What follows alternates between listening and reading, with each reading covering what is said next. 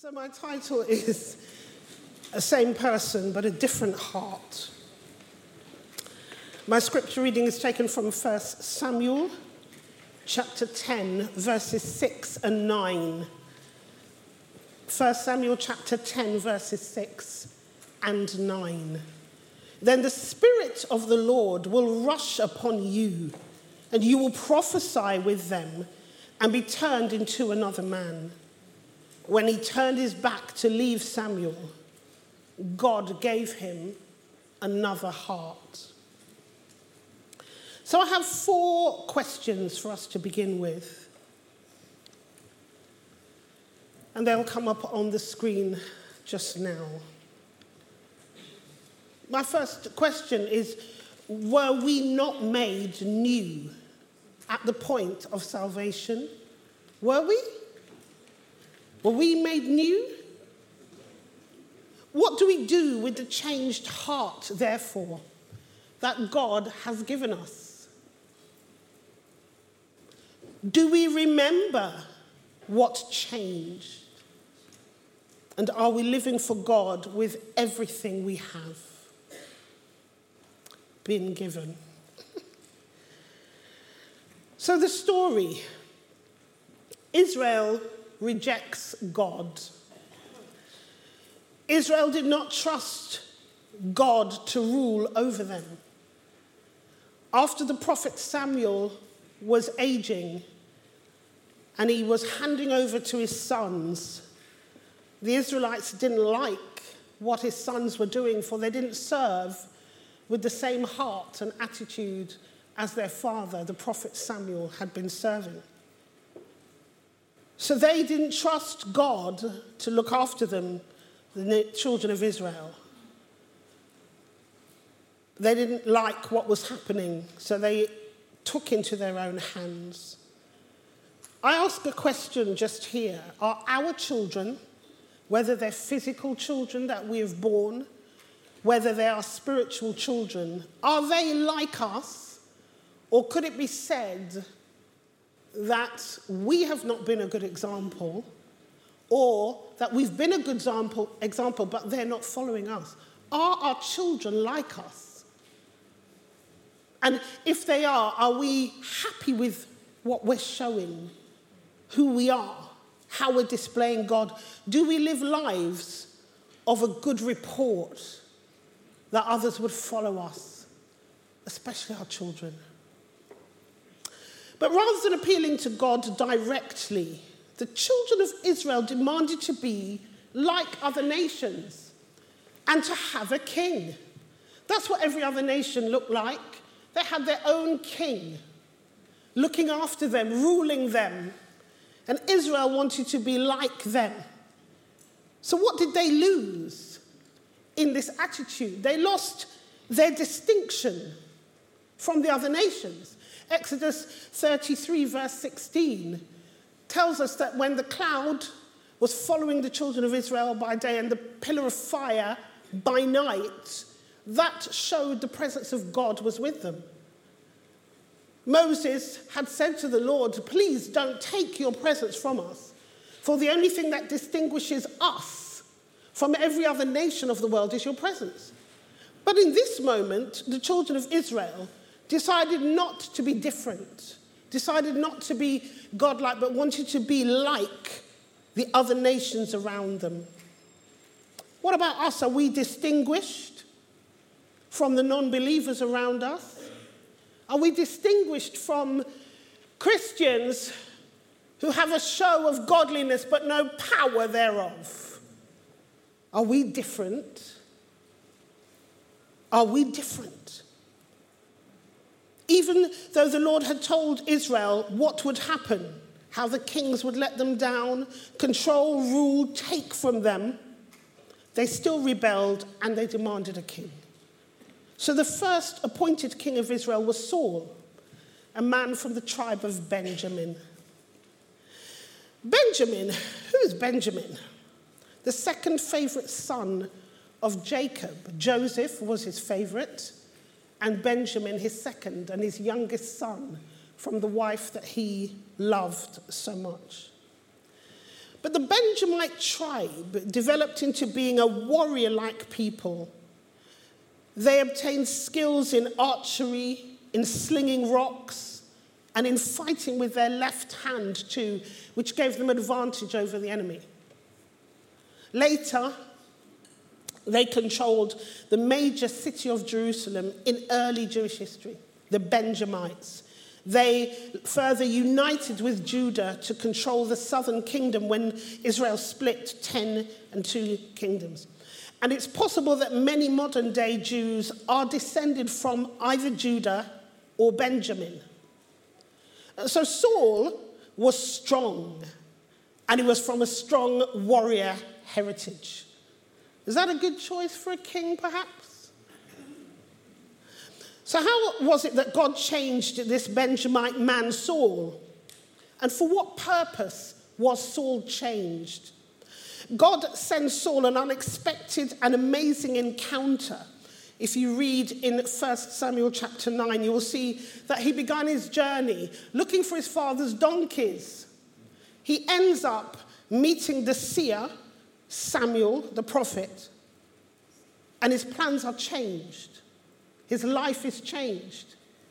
He didn't think for one moment that he would become the king of a nation when he set out to search for the donkeys of his father.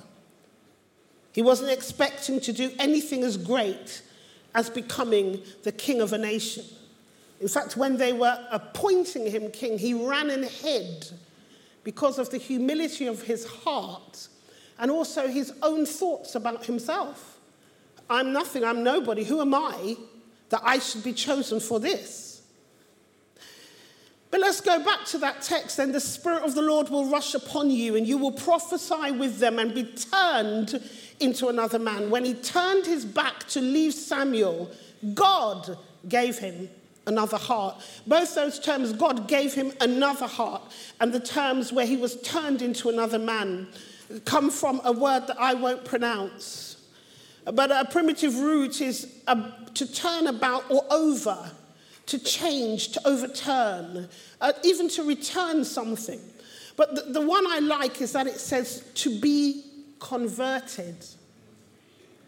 So there was a conversion that took place in Saul's heart. He turned, gave him another. We find the word converted. So God changed Saul from the inside out, but for a purpose. And change of heart is always for a purpose. Changing a man, a woman, is always for a purpose. God changed Saul purposefully to purpose and ready and equip him for the task of leading a nation, for the task of becoming a king. How was he changed? His heart, as we've said, was changed. And God today is working in the hearts of so many of you. He received an empowering and an enablement from the Holy Spirit of the living God. He had more strength in his body, although, understand, he was a head taller than the whole nation of Israel, a handsome, strapping man. But his attitude was humble, whether a righteous humbleness or not. He didn't think himself, I should be king. He was humble. Why me? And early, as he began this journey, he sought the guidance and prayers of God. He would ask the prophet, what is God saying? Shall I go into battle with this nation? What is God saying? He wanted to hear from God. It was paramount to him. So he was changed from a man looking for his father's donkeys into this incredible, godlike man with a new heart. Now, isn't that just like us at salvation, made new from the inside out? But do we stay new in our deeds and in our actions? In other words, is it possible to be made new but not behave new? So God moves the heart of man for his purpose and for his service. I just want to share a couple of scriptures to show that it says that this is what God does in his word. And so in the book of Ezra chapter 1, we look at verse 1 where it says, "Now in the first year of Cyrus, king of Persia, in order to fulfill the word of the Lord spoken by Jeremiah, the Lord moved the heart of Cyrus, king of Persia, to make a proclamation throughout his realm and also to put in writing." And Cyrus begins by saying, "The Lord, the God of heaven."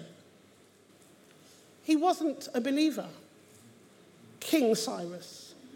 Yet God moved on his heart to make a proclamation about God and about the children of Israel. King Cyrus was used for God's purpose to release the children of Israel to build God's own temple. In verse 5 of that same chapter, "Then the family heads of Judah and Benjamin and the priests and Levites, everyone whose heart God had moved, prepared to go up and build the house of the Lord in Jerusalem." So God moved on the hearts of a number of people, and they said, "Yes, we will go and we will build." He moved on the heart of Cyrus, a king, and moved on the heart of the people to build. Let's go over to the book of Ezekiel, chapter 36, verses 26 and 27. "I will give you a new heart and put a new spirit in you. I will remove from you your heart of stone and give you a heart of flesh." I just believe that God has been doing that for so many weeks and months now in us, his people. Removing the hearts of stone and giving us hearts of flesh, alive again, new. Verse 27, "And I will put my spirit in you and move you to follow my decrees and be careful to keep my laws." So many of us can testify to being filled with the same Holy Spirit that God was saying there, that I will put my spirit in you. And it's the same Holy Spirit who rushed upon Saul so that he would prophesy and be changed into another man. We have been given the same Holy Spirit. We have been equipped with what it takes in this time to serve God and to show his glory in the earth, to bring his kingdom here. Are we doing it? Are we bringing his kingdom into our communities, into our lives, into our everyday situations? Or are the old ones of us creeping up again? Back to Saul. Now, 3 years into Saul's reign, he acted wrongly. He stopped obeying the command of the Lord, and he lost the kingdom. The kingdom was torn from him. And that meant that his children would never inherit and become the next kings. It was given to another man because of disobedience. So God had made Saul, given him a new heart, turned him into another man, and yet he could still act wrongly. He could still revert. He could still change his mind, even though God had equipped him. God had said in 1 Samuel 15, verse 22, that obedience is better than sacrifice. He wasn't asking them to make sacrifices and burnt offerings and that would cleanse them. He wanted obedience more than anything. That is what matters to the Lord, that we hear his word and we obey him, because he has purpose in every life. He has plans for each of us. And if we obey, we will step into his plans. We will step into his call. We see that the changed heart was not necessarily, therefore, in Saul, a change that remained permanent. And Saul still had the choice to remain obedient or not. In 1 Samuel chapter 12, I just want to read what the prophet said from verse 14. I think. Oh, no, it's not. It's okay.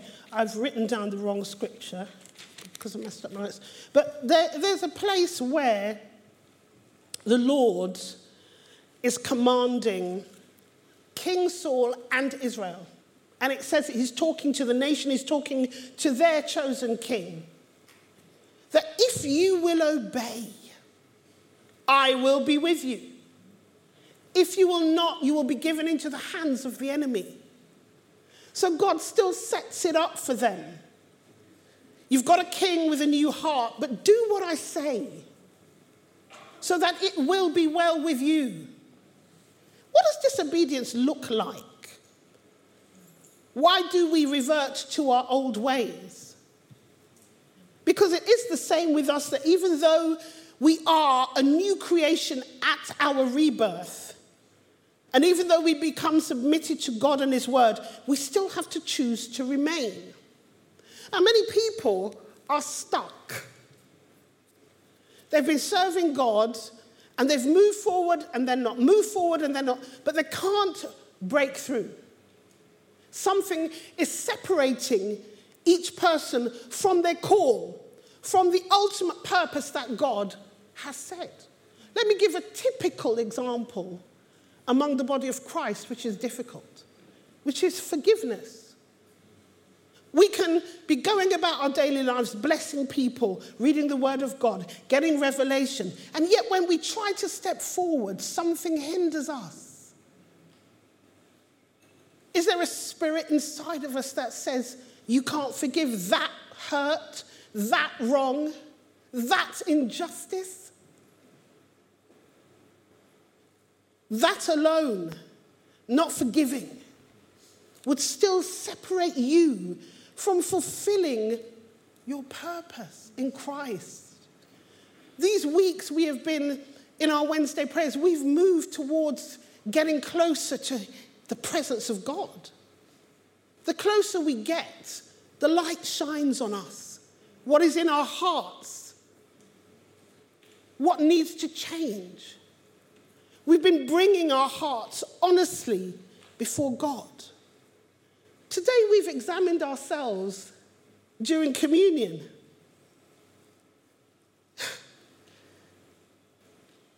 Is God showing us anything that would separate us from his purpose? Or are we going to stay stuck, reverted, because we get to that position, no, I can't do that. The third question that I posed earlier on was, do we remember what changed about us? What changed in us? At salvation and in our journey with the Lord, do we remember what the Lord has done for us? So having our communion this morning was really timely.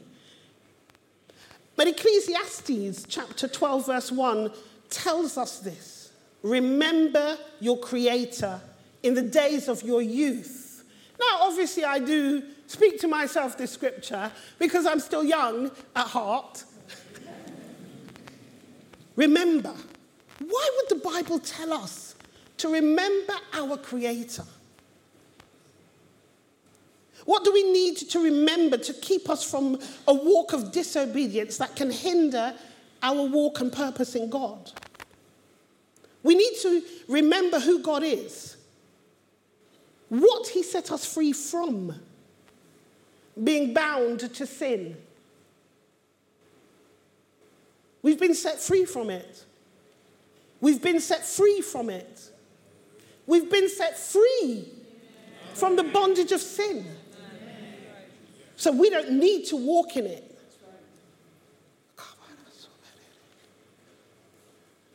What he's done for us so far in our lives. We were speaking earlier on about thankfulness. We need to remember his suffering, his death, remember his resurrection, remember his promises of hope and eternal life. A few scriptures that show us the importance of remembering. Psalm 103 verse 2 says, "Bless the Lord, O my soul, and forget not all his benefits."